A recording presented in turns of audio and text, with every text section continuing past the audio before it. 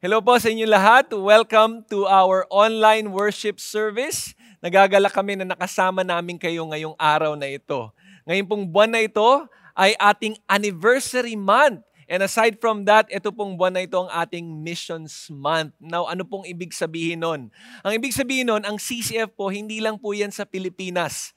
It's all over the world. Kaya nga kung nakikinig kayo ngayon, either sa YouTube or Facebook, i-type mo nga dyan kung nasaan ka ngayon nakikinig, kung sa Pasig man, sa Paris, kung sa Mandaluyong, or sa Makati, or sa Maldives, kung nasaan ka man ngayon. Kasi ito po ang ginagawa ni Lord through CCF. Marami po tayong mga iba't ibang tao na nakikinig sa iba't ibang countries, iba't ibang nations. Kaya nga po, ito po ang ating Missions Month. And hindi lang yan, pinapatuloy natin ang ating series on It's Not About You. Now, napakaganda po ng series na ito. Kasi nga maraming tao sa mundong ito, nakatingin lang tayo sa sarili natin eh. Hindi natin nare-realize na may isang higher being na it's all about Him. Kaya nga sa series na ito, itong topic na it's not about you, ang main focus niya is yung word na worship. Worship. Bakit worship? Kasi gusto natin matutunan, paano ba yung tamang pagsamba at sino ba dapat ang i-worship natin? Sino ba dapat ang pagsasambahin natin? Kasi in this world, either ang sinasamba mo sarili mo, or sinasamba mo ibang tao, or ibang Diyos-Diyosan, or sinasamba mo si Jesus. And paano ba yung tamang pagsamba sa Kanya?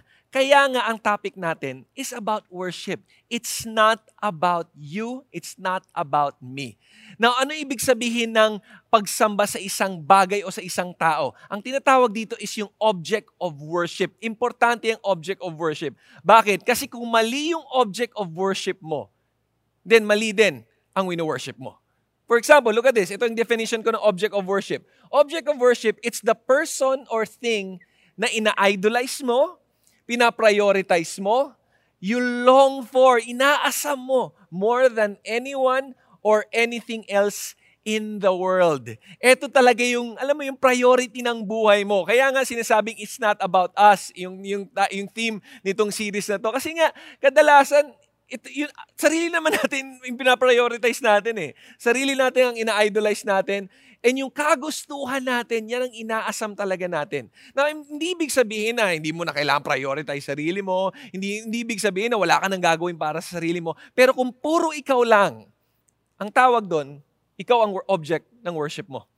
Or kung puro ibang tao lang, ang tawag doon, yung tao na yon ang object ng worship mo. Or kung pera yon, kung career yon, or kung ano pang bagay yon, aside from God, or apart from God, yon ang object ng worship mo. Kaya nga ang topic natin ngayon, very important. Kasi dapat tama ang sinasamba natin. Bakit? Tingnan mo itong passage na to sa Romans chapter 12 verse 1. Tingnan mo yung sinulat ni Apostle Paul. Sabi ni Apostle Paul, "Therefore I urge you, brothers and sisters, by the mercies of God." In other words, sinasabi ni Paul, dahil sa ginawa ng Diyos, dahil sa ginawa niya, therefore, dahil namatay si Jesus para sa kasalanan natin, dahil nabuhay siya muli, dahil mahal na mahal niya tayo, anong dapat natin gawin? To present your bodies as a living and holy sacrifice. Worship. Yan po ang tinatawag na worship. Holy, living sacrifice. Acceptable, pleasing, katanggap-tanggap kay Lord. That is your spiritual service of worship. So sinasabi ni Paul, ang object of worship natin habang nabubuhay tayo sa mundong ito ay si Lord, si Jesus. Kaya ang title ng mensahe natin ngayong araw na ito is ito.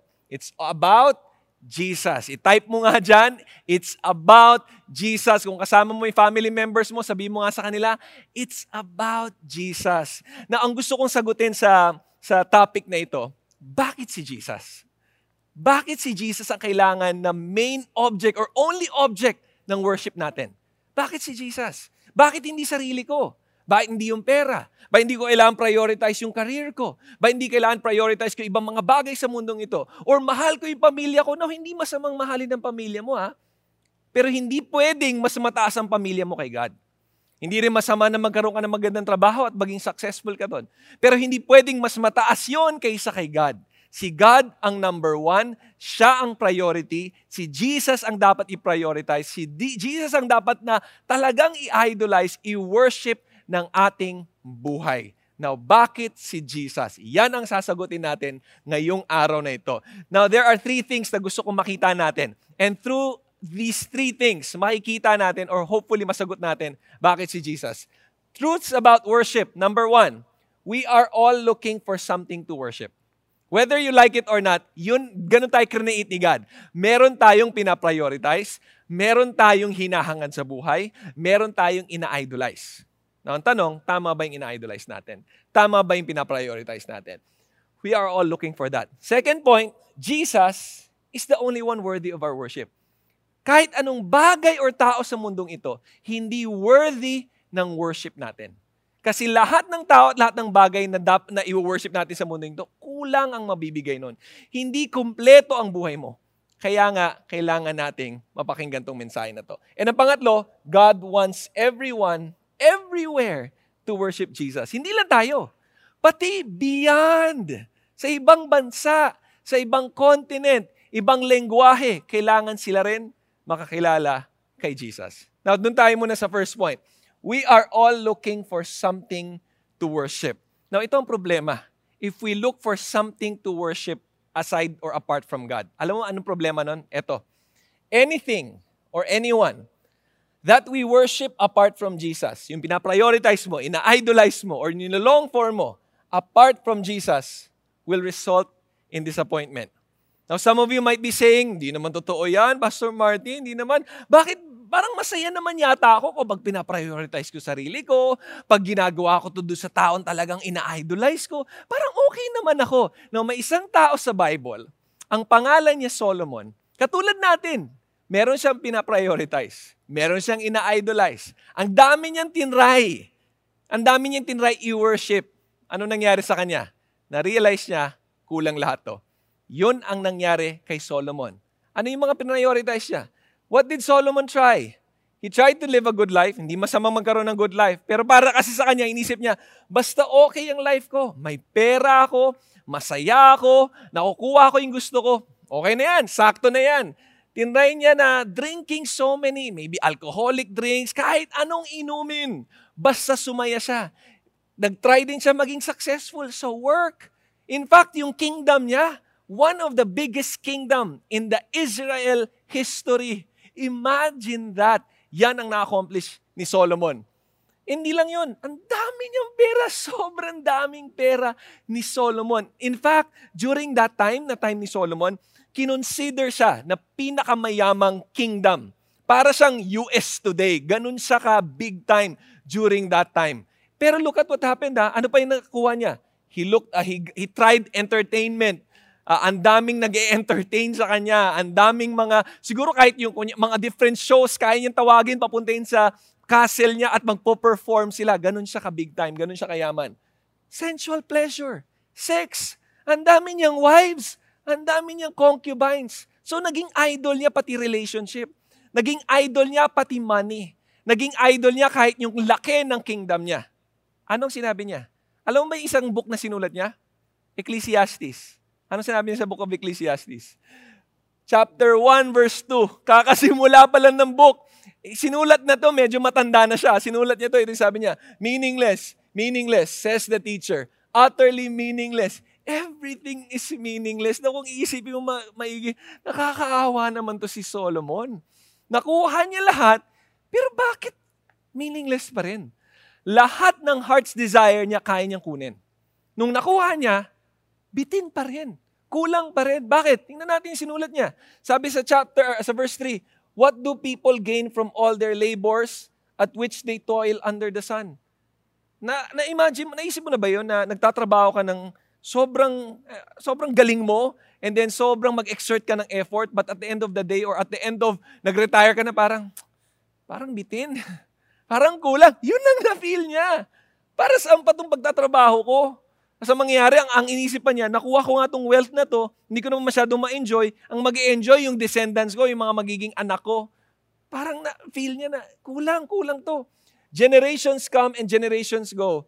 but the earth remains forever. Meaning to say, oo, okay ka ngayon, and the next time, di ka na naman okay. Or ngayon, nakuha mo yung accolades, nakuha mo yung mga success mo, the next time, hindi na. Or ngayon, sikat ka, eventually, hindi ka na sikat. Or trending ka ngayon, dahil sa YouTube, trending ka, next year, hindi ka na trending. Parang ganito, ipapakita ko sa inyo yung picture, ha. Tingnan niyo itong picture na to. Pasensya na kayo, ha. Sana hindi kayo ma-stumble. So, eto po ako. 1990, nakalimutan ko na kung anong year to. Siguro mga 1998 to, or hindi, mga 2001 naman yata, okay? Mga 2001 to. Tapos ganito yung forma kasi dati, okay? Yan yung trending noon. Nung time na yon, sikat ka pag may baggy pants ka. Hindi ko alam kung bakit nauso itong mga nagsusuot ka ng mga Hawaiian shirt, pero nauso yon. Subukan mo suotin yan ngayon. Tingnan natin kung trending ka. Baka nga maging trending ka, di ba? Pero what I'm saying is, yung success at trends dati, yung uso dati, hindi na ganun kauso ngayon. Pwedeng may uso ngayon, pero next year, hindi na uso. Yun yung sinasabi ni Solomon, na may mga na-accomplish ka ngayon, pero next time, mapapalitan din ako. Katulad ng isang Olympian, sabi niya, itong medal ko, yes, I got this medal, pero next time, mabibit din ako ng someone else. So hindi yan, it just comes and goes. And not just that, ano pa sabi ni Solomon? The sun rises and the sun sets and hurries back to where it rises. So parang paulit-ulit lang lahat. Okay ka ngayon, hindi ka okay next time, and tas naging okay ka ulit. At din naman sabi niya, the wind blows to the south, turns to the north, round and round it goes, ever returning on its course. So parang cycle lang tong life na to. I think for some of us, na-feel na natin yun eh. Na parang cycle lang, wala nang purpose. Siguro na-achieve mo yung purpose mo, na-discover mo, and then next week, parang wala na naman akong purpose, anong gagawin ko? Tapos the following week, ay okay, may purpose na naman ako. Di ba minsan ganun ang buhay? Yun ang na-feel ni Solomon. Tapos sabi pa niya, all streams flow into the sea, yet the sea is never full. To the place the stream comes from, there they return again. Alam mo yung sinasabi ni Solomon? Kahit na ma-achieve mo yung mga success mo sa life, aabot sa point na na-achieve mo, and then parang kulang. Parang gusto ko pa mag-achieve more. So nag-try ka mag-achieve more. Parang kulang. Parang yung mga taong gustong yumaman. Di ba minsan yung mga taong gustong yumaman. Yumaman ka na, nakuha mo na yung first million pesos mo. Tapos after mo makuha, ay parang gusto ko pa ng another 5 million. So try ka ulit. After ng 5 million, ay parang gusto ko pa ng 10 million. Di ba parang hindi nasasatisfy? Ang daling sabihin, hindi, kontento na ako. Pero tinan mo, pag may nakita kang bagong phone, pag may nakita kang bagong gadget, pag may nakita kang bagong kotse, pag nakita mo yung friend mo may bagong ganito, ay gusto ko rin ng ganyan. Para bang hindi tayo nakokontento? Yun ang nangyari kay Solomon. Kaya nga worldly success, it doesn't completely satisfy. Pansinin mo sa mga gadget. Dati, nung high school ako, dream ko magkaroon ng pager. Di ba? Aminin nyo. Yung mga kabatch ko dyan, okay? Aminin nyo na gusto nyo magkaroon ng pager dati. Never ako nagka-pager. At naiinggit ako. During class time, naiinggit ako kasi parang yung mga classmates ko, biglang tutunog, ay, may nag-message sa kanila. Tapos ako parang, wala akong pager. Tapos after ng pager, napalitan na siya. Ano nangyari? Nagkaroon ng mga cellphone. Yan. Noong una yung mga malaking nakakapatay na cellphone, di ba? Tapos paliit siya. Tapos ngayon colored na. Pansinin mo tayo Dati kontento, sabi natin, basta magka-pager lang, kontento na. Nung lumabas yung cellphone, basta magka-cellphone lang, kontento na. Ay, may lumabas na mas maliit. Sige, basta may mas maliit na cellphone. Paliit ng paliit. O sige, basta magka-colored na cellphone lang. Di ba, hindi talaga nakokontento. Subukan mo mag-pager ngayon, di ba? I don't think gumagana pa to ngayon eh. Subukan mo mag-ganito ang cellphone. I mean, maybe some of you, baka iba sa inyo, ganito yung cellphone nyo. I mean, okay lang naman. But what I'm saying is, minsan talaga hindi tayo nakokontento eh. Or madalas, hindi tayo nakokontento. Yun ang na-realize ni Solomon. Kaya nga sabi niya, I said to myself, come now, I will test you with pleasure. So he tried pleasure. So enjoy yourself. It was futility. Bali, wala rin. Nag-enjoy ako. Pansinin mo yung enjoyment Nag-enjoy ka for a while. Tapos mawawala na enjoyment. Pansin niyo ba yun? Kunyari, kumain ka, sarap, wow. Tapos biglang pag nabusog ka na, okay na. For example, yung favorite chips mo, kainin mo, abot sa point na sobrang busog mo na ayaw mo na. May hangganan eh. Pati na rin yung enjoyment, yung pleasure, may hangganan. I said of laughter, it is senseless, and of pleasure, what does it accomplish? Masaya ka ngayon, next time, meron ka ulit problema. I enlarged my works. So sabi niya, sige, I'm gonna build houses. I'm gonna plant vineyards for myself. make gardens. Parks, may sarili siyang park. I planted them all kinds of fruit trees. Yung mga mahilig, yung mga plantita dyan, meron siyang sarili niyang plant yard. Okay, ang dami niyang puno. Ang dami niyang mga trees, mga fruits. Na-accomplish niya lahat yun. I also amassed myself silver, gold, treasure of kings, provinces. Yung mga special treasure sa ibang bansa, meron din siya noon. I provided for myself male, female singers, pleasure of the sons of mankind, lahat. Many concubines. Anong na-realize niya? I considered all my activities which my hands had done and the labor which I exerted, and behold, futility. Baliwala to. Parang sayang. Striving after the wind. There was no benefit under the sun. Meaning to say, itong mundong ito, walang benefit. Alam mo kung titigil ka sa chapter na yan, parang isipin mo, ang lungkot naman ng Book of Ecclesiastes. Parang pag binasa ko to, hindi ako ma-encourage ito kasi sinasabi ni Solomon, siya na nga, nakuha na niya lahat, baliwala. Paano lang ako, hindi ko pa nga nakukuha lahat ng gusto ko, baliwala na. Pero yung point ng Book of Ecclesiastes, hindi lang yung sinasabi niyang futile lahat or baliwala lahat yung sa mundong ito. Pero may point kasi siya. Baliwala lahat ng bagay sa mundong ito compared sa sinabi niya sa last chapter. In Ecclesiastes chapter 12, verse 13, ito ang conclusion niya. All has been heard. Here is the conclusion of the matter. Kaya niya sinulat ng book na to. Ito yung conclusion. Fear God. Ano yung meaning ng word na fear? Revere, worship, honor, and keep His commandments. Kasi if you worship God, you're gonna keep His commandments. For this is the duty of all mankind. Alam mo yung Hebrew word ng duty na ginagamit ni Solomon dito? Ang sinasabi niya, ito ang purpose mo. Ito ang reason for your existence. Kaya tayo nabubuhay sa mundong ito para i-worship si God. Kasi lahat ng bagay na pwede nating i-worship sa mundong ito, it will not benefit us. It will end in disappointment. Ang ganda ng sinabi ni Blaise Pascal. Sabi niya, there is a God-shaped vacuum in the heart of each man which cannot be satisfied by any created thing, but only by God the Creator. Made known through Jesus Christ. Imagine! Kaya nga, ang message natin is it's about Jesus. It's not about us. Kaya nga doon natin maintindihan, bakit si Jesus? Kasi yung mga i-worship natin dito sa mundong ito, yes, it will satisfy. Don't get me wrong. It may satisfy you, but not completely satisfy you. Pwede ka maging magalak doon sa mga bagay na yon. Pwedeng matuwa ka sa mga bagay na wino-worship mo dito sa mundong ito. Pinaprioritize mo dito sa mundong ito. Pero it's never enough. Kaya nga, it's about Jesus. Kaya nga natutuwa ako, sinulat ni Solomon yun . Para ma-compare natin na isang tao na mayaman, nakuha na niya lahat, pero still kulang pa. Alam kong marami kayo napapanood sa social media, mga testimony sa mga taong mayayaman na naging successful sila, tapos sinasabi lang kontento sila. Siguro nga pwede nilang sabihin kontento sila. Pero without Jesus, it's not perfect contentment.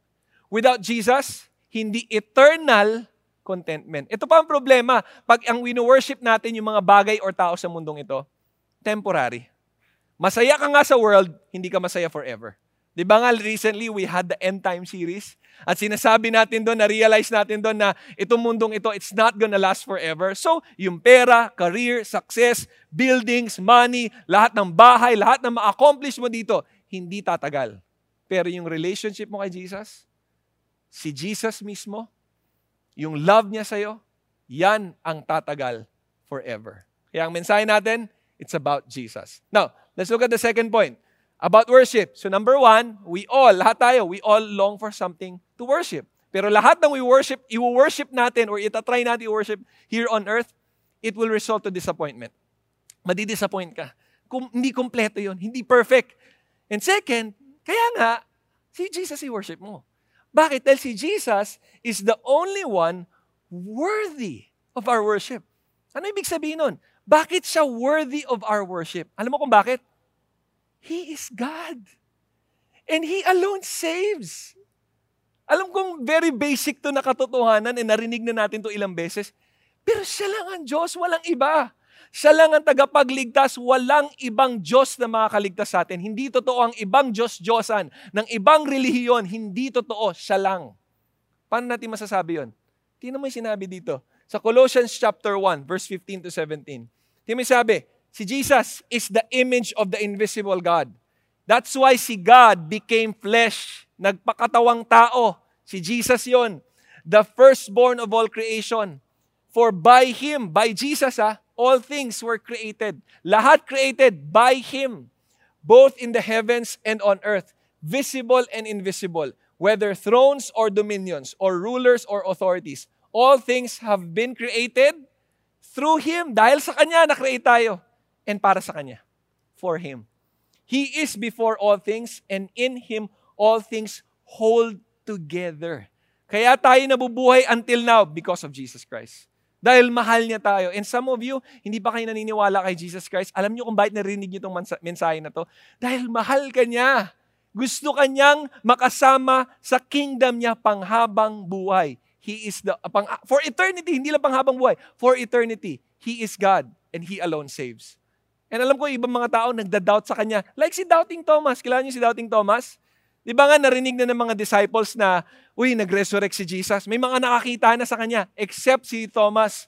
As ano nangyari? Sabi ni Thomas, hindi ako maniniwala dyan. Di mo sinabi ni Thomas, Thomas, one of the 12, who was called Didymus, was not with them nung nagpakita si Jesus. So the other disciples were saying to him, nakita na namin si Jesus, hindi fake news to. We have seen the Lord.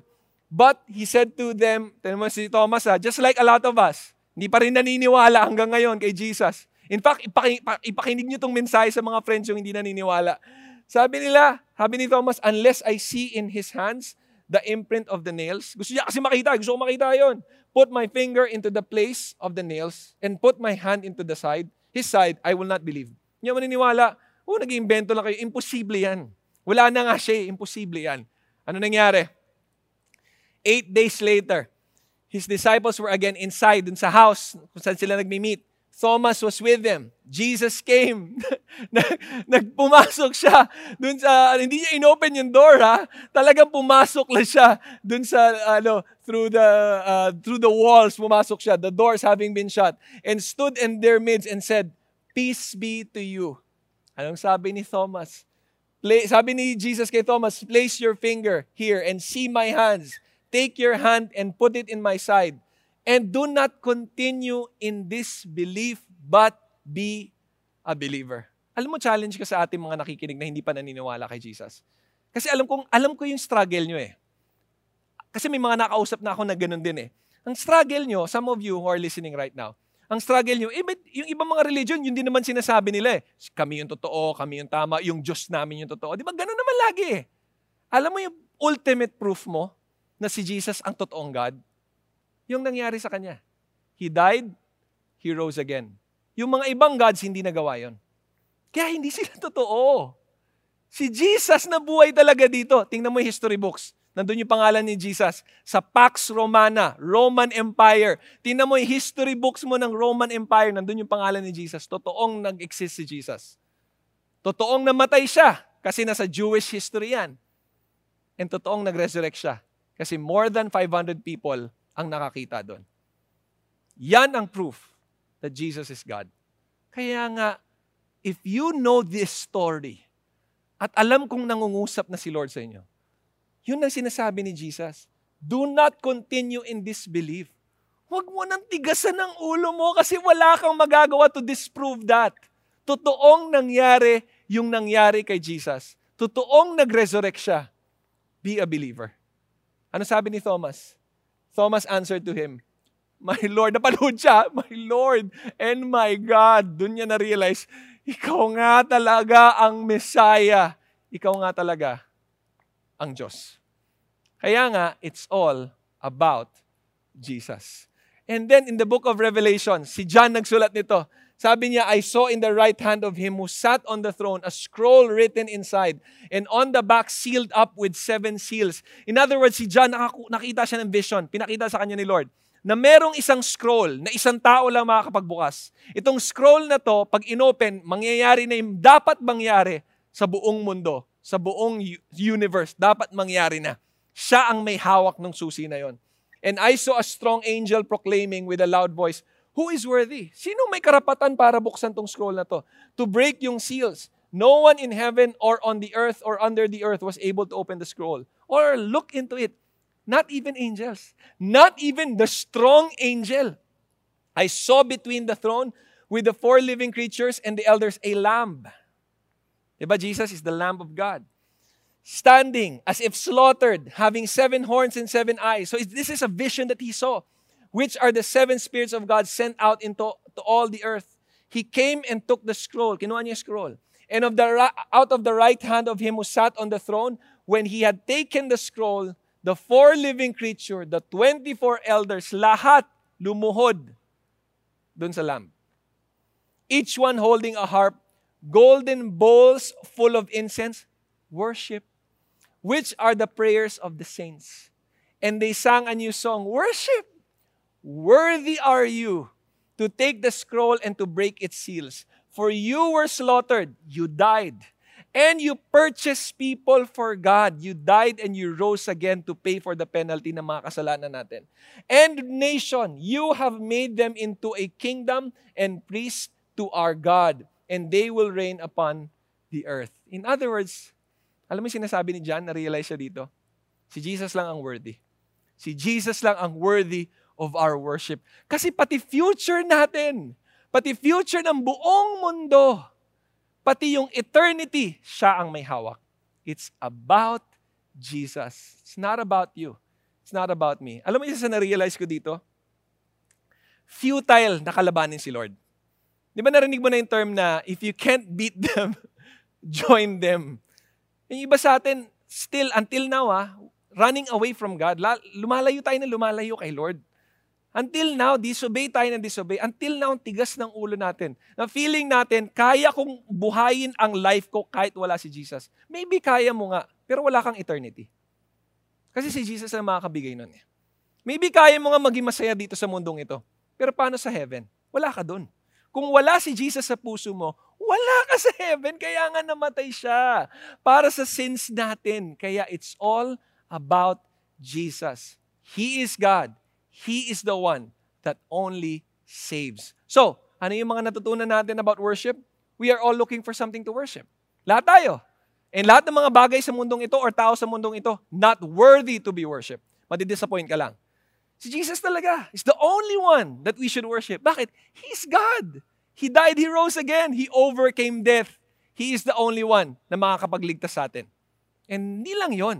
Pangatlo, gusto ni God, gusto ni Jesus, lahat ng tao, everyone, everywhere, hindi lang sa Pilipinas, sa buong mundo, to worship Jesus.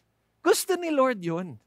Kaya nga, we are telling people about Jesus. Hindi pwedeng itago mo lang sa sarili mo. Parang ganito yan eh. Pag na-discover mo na, let's say, ikaw naka-discover nung cure para sa COVID-19. Ipagdadamot mo ba yun? Hindi, akin to. Hindi ko pagmimigay to. Akin lang to. Doon lang sa mga friends ko. Diba? Kung masamang tao ka, baka ipagdamot mo at ang gawin mo, ibenta mo para kumita ka. Kung masamang tao, kung selfish ka. Pero kung mabuting tao ka at gusto mong tumulong sa buong mundo para mag-end na tong pandemic na to, isi-share mo yung medicine na yon. Kasi alam mo, gagaling yung mga taong may sakit. Lalo na doon sa mga taong mahal mo sa buhay. Paano na lang yung about Jesus na He's the only way, truth, and life? Kasi itong gamot sa COVID, gagaling ka nga from COVID. Pero hindi ka maliligtas. Hindi ka masisave doon. Hindi ka magkakaroon ng eternal life. Pwede magkaroon ng bagong sakit, tapos may bagong medicine. Gagaling ka doon sa sakit, pero hindi ka mabibigyan ng eternal life. Si Jesus ang makakagawa nun. Kaya nga we need to tell people about Him. Look at Psalm 96. Di ba binasa natin to last week? Sabi ng psalmist, sing to the Lord a new song. Sing to the Lord all the earth. Sing to the Lord, bless His name.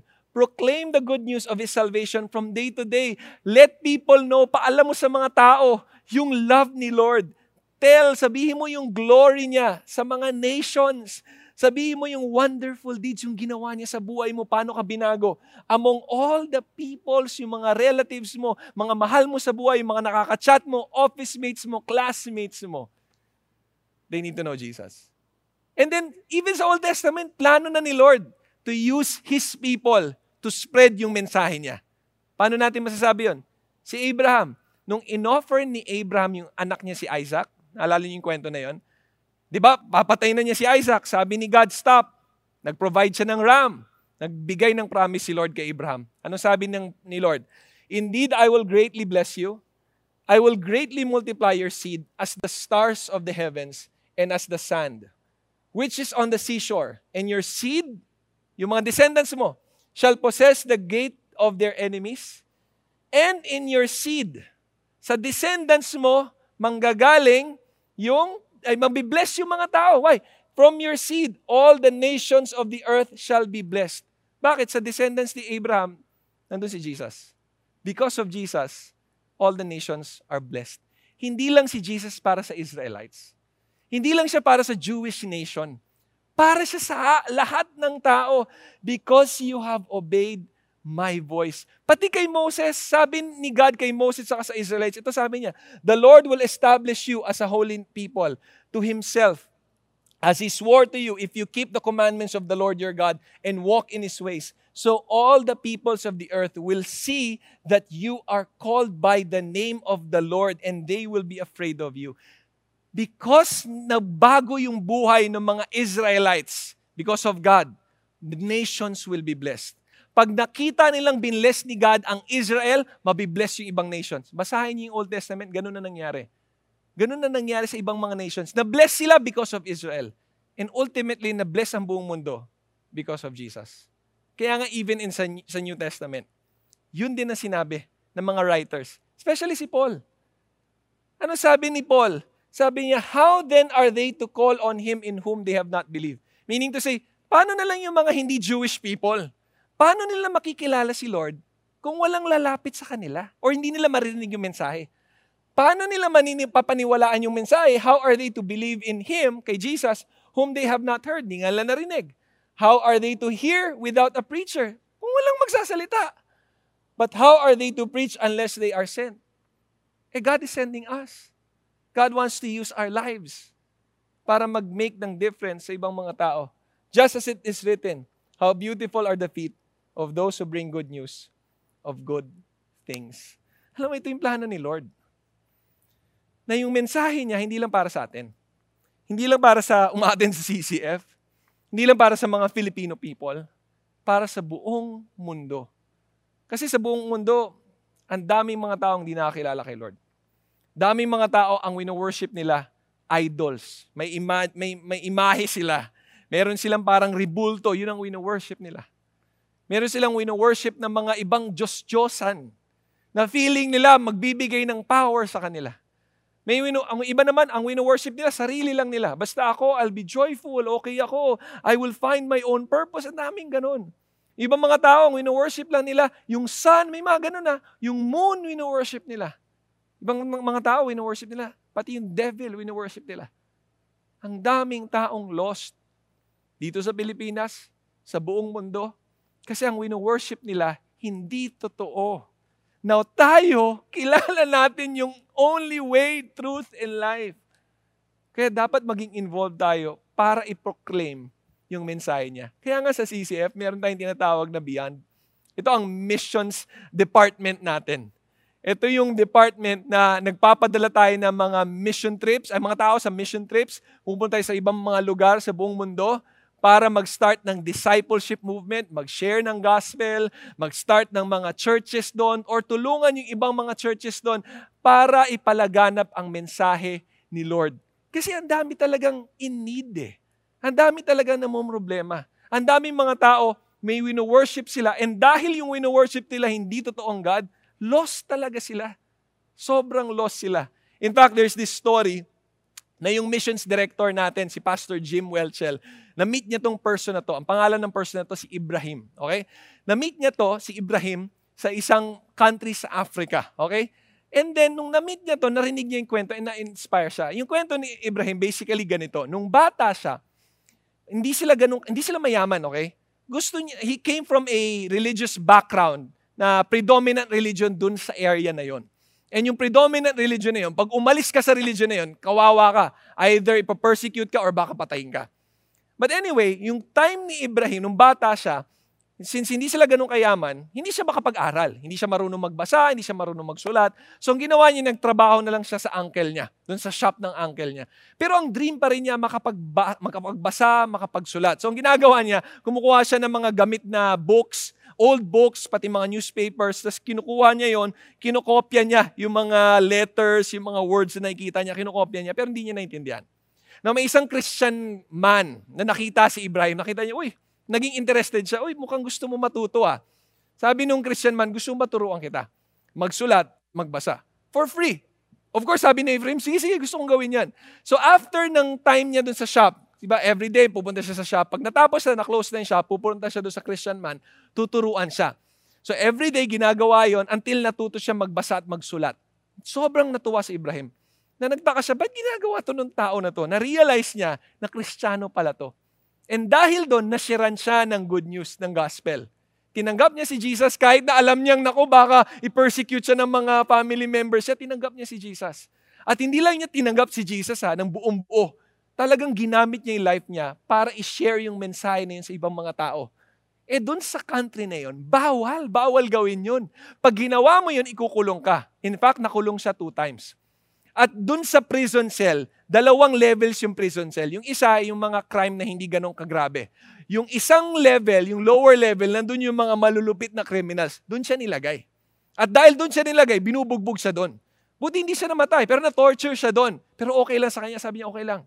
Okay lang, basta ako, I will keep on preaching the gospel. I will keep on sharing Jesus. Eventually, sabi ng mga family members niya, yung ibang mga churchmates, sabi nila, umalis na kayo muna ng bansang ito. So pumunta sila sa Egypt, naging refugee sila doon. Pero yung heart pa rin niya is to be able to plant churches, to be able to share the gospel, to be able to preach. So buti na lang, God opened the door para makakuha siya ng Sudanese passport. Nakakuha siya ng South Sudan passport. At pumunta siya doon. Pagpunta niya doon, nag-start ulit siya mag-preach, nag-start ulit siya mag-share in an open field. Share siya ng gospel. Preach siya, maraming tumanggap kay Christ. Pero medyo na-frustrate siya. Alam niyo bakit siya na-frustrate? Kasi every time mag-preach siya, daming tatanggap, pero parang hindi na bumabalik. Or hindi sila nag-grow. Or parang tanggap lang, tas nawawala na. Sounds familiar, right? Maraming ganon. Na-meet ni Pastor Jim, ito si Ibrahim. Umattend siya ng tinatawag natin na MC Squared training. Yung MC Squared training, dito natin nakuha yung Go Viral. Ito yung basis ng Go Viral na ginagawa natin ngayon. Na-train siya nito. Dahil dito, doon sa country na yon, nakapag-start siya ng movement, discipleship movement. Over 700 house churches, listen to me, 700 house churches ang na-start dahil he obeyed the Great Commission. And di doon nagtapos, bumalik siya doon sa kung saan siya lumaki, nag-start ulit siya ng bagong movement doon. Alam niyo, ang daming mga tao, gusto nilang, hindi nila kilala si Kristo. And kailangan nilang makilala si Kristo. Gusto nila ng okay na buhay, magandang buhay na only Jesus can offer. Only Jesus can give. Naalala ko dati, I believe 2000, kailan to? 2009, pumunta kami sa Nepal. First mission trip ng youth ministry ng CCF. J-Zone pa yung pangalan nun. Ngayon kasi yung pangalan Elevate. So pumunta kami. And then nung pagpunta namin doon, kita talaga namin yung, alam mo yung, ang daming tao ang wino-worship nila, mga idols, mga iba't ibang idols. And makita mo yung life nila parang kakaiba eh. Alam mo kasi talaga kung wala si Christ sa life nila eh. Alam mo na empty yung life nila eh. Alam mo na parang they really need someone, a higher being to intervene sa puso nila. So we were there, we did trainings, nag-retreats kami doon. And then tinanong din namin paano nakakilala kay Lord tong mga, alam mo, yung mga kasama namin doon, yung mga Nepali na Christians na, tinanong namin, paano, how did you come to know Jesus? Tapos nagkwento sila, alam mo, majority of them, paano nakakilala kay Lord? One reason is because of relationship. Grabe daw kasi magmahal ang mga Kristiyano. Second reason, kasi nanaginip sila. May vision silang na-receive. Napanaginipan nila si Christ, napanaginipan nila si Jesus, dahil doon, they hungered. Parang sino ba to? Kailangan ko makilala to. And eventually, may magbibigay sa kanila ng Bible. Eventually, may magbibigay sila sa kanila ng pamphlet about Jesus. Doon nila nakilala si Jesus. So when we were there, ito yung team na yon na pumunta kami doon, talagang nakita namin how hungry people are. Kaya nga, we need to be involved in spreading the Great Commission. Kasi ang daming tao nangangailangan ng gospel. Kailangan nila si Jesus. It's all about Him. And look at this, okay? Look at this. Tingnan mo sa Revelation chapter 7. At the end of everything, ito mangyayari. After these things I looked, and behold, a great multitude, which no one could count. Sobrang daming tao. From every nation. From Philippines lang ba? Hindi. From US, from Europe. Every nation. And all the tribes. Sa Pilipinas, ang daming tribes. Lahat, iba't ibang tribes. Peoples, languages, Kapampangan, Bisaya, Tagalog, standing before the throne and before the Lamb, clothed in white robes and palm branches were in their hands. They cried out with a loud voice, saying, salvation belongs to our God who sits on the throne and to the Lamb, Jesus, the Lamb of God. And all the angels, hindi lang yung tao nag-worship, the angels were standing around the throne, around the elders, the four living creatures. They fell on their faces before the throne. Worship God. You're our priority. You're our idol. You are the one we long for. Saying amen, blessing, glory, wisdom, thanksgiving, honor, power, and might belong to our God forever and ever. You see, that's what's gonna happen. Whether we like it or not, at the end of everything, si Jesus ang mawo-worship. Ang question, nandun ka ba sa side ng mag-worship kay Jesus or nandun ka sa side ng magre-rebel sa Kanya? Kasi two types of people lang yan eh. Either you will worship Jesus with all your heart, talagang you will serve Him, you will worship Him, siya ang God mo. Or on the opposite side ka. Hindi siya God mo, you will rebel. Ang problema pag nasa opposite side ka, talo ka talaga doon. Pero pag nandun ka sa side that worships God, panalo ka talaga doon. Kasi yun ang mangyayari eh. Why will you worship Him? He is God. He saved you. He saved me. That's why we need to tell people also about Jesus. Anong message natin? It's all about Jesus. I'm gonna end with this story na narinig ko sa isang pastor nung nag-mission trip siya sa East Asia. Nag-mission trip siya doon kasi nag-train siya ng mga different leaders doon sa area na yon. And yung different leaders na yun, 22 leaders lang yung tinrain niya. Basically, yung 22 leaders na yun, ang hawak nila around 20 million Christians. Doon sa country na yon, sa East Asia. And ito ang lupit na 20 million Christians ang hawak ng 22 leaders na yon. And underground yun kasi illegal eh. Hinuhuli sila eh. Pag they are worshiping together, so hinuhuli sila. So nag-train siya. Tinrain niya yung 22 leaders for 3 days ha. Nung first day, medyo natakot siya kasi sabi niya, baka mahuli tayo dito. What if the police comes here? What's gonna happen to us? So sabi nung mga taga sa country na yun, sabi nila, well, you will be deported, but we will be in prison. You will be in prison for 3 years. So sabi niya, okay, how many of you, nagtanong siya, how many of you've been in prison na because of your faith? 18 out of the 22 nagtaas ng kamay. They were in prison. Sabi niya, wow. And mind you, nung nag-meeting sila, medyo underground yon. So, hindi maganda yung lugar, hindi air condition, nasa sahig lang sila nakaupo. Tapos nag-travel pa sila for 13 hours just to go there. Iba't ibang location, nag-travel sila for 13 hours just to go there. Imagine yung heart nila, yung desire nila to be trained. Tapos nung mag-start na yung training, nagbigay na ng Bible, distribute niya 15 Bibles. So, iba mag-share na lang. And then there's one lady, nung nakuha niya yung Bible, hindi niya na kinuha, sabi niya, ibinigay niya sa iba, oh, you use this. Tapos nagulat siya, okay. And then afterwards, nagsabi siya ng verse, and then na-notice niya yung lady, parang ina-utter yung verse. Ba, mukhang memorize niya. So after nung training na yun, lumapit siya dun sa babae, sabi niya, I noticed na you're not, you didn't use the Bible. Yeah, because I memorized it. Ah, you memorized? I memorized a lot of it. Sabi niya, ang dami niyang verses na na-memorize. Sabi ko, how were you able to do that? Paano mo nagawa yun? Paano mo na-memorize yung mga verses na yun? Well, I've been in prison many times. And wala ka naman magawa sa prison. So nandun siya, nagme-memorize siya ng verses. Sabi ni Pastor Wayne, but you can't bring a Bible sa prison, right? They're gonna confiscate. Yeah. So what we do, meron kaming mga small pieces of paper na nandun yung verse, na sinulat nila yung verse, kinopy nila from the Bible, sinulat nila yung verse, and then nandun sa piece of paper, and then yun yung hawak nila. And sabi ni Pastor Wayne, and what if the guard sees that and gets it? Yeah, they also get that. So what they did is they tried to memorize it as fast as they can. That's why a lot of them memorized verses. After ng training, sobrang na-bless talaga si Pastor Wayne. After ng training, sinabi niya doon sa mga leaders, what can I pray for you? Sabi ng mga leaders, well, Pastor Wayne, in your country, you're free to meet, you're free to do these things, yung mga trainings na to. Please pray na we can be like you. And sabi ni Pastor Wayne, I will not pray that prayer.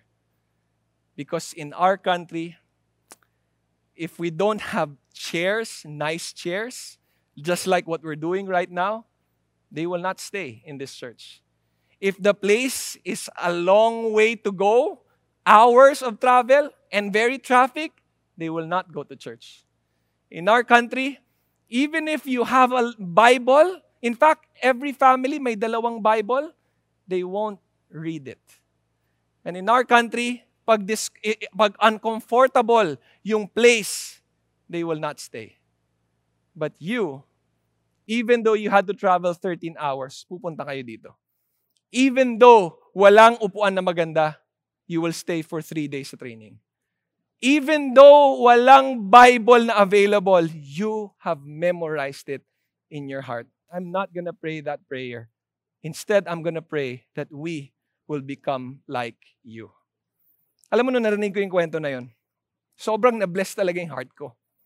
Kasi in our country, ang dami nating freedom to worship God. But somehow, it seems like we're not worshiping Him. Kaya nga, look at this statement as I end. If Jesus is all we have, then we will give our all for Him. If Jesus is really all we have, siya talaga yung Lord. Siya yung Savior ng life mo. He is the King. And you know that He's the only way. Then you're gonna give your all to Him. I am so blessed that there are Christians in different countries na kahit walang Bible, they will really try to get a Bible to read it. Kahit na illegal na mag-meet, they will still meet to pray and to share their faith.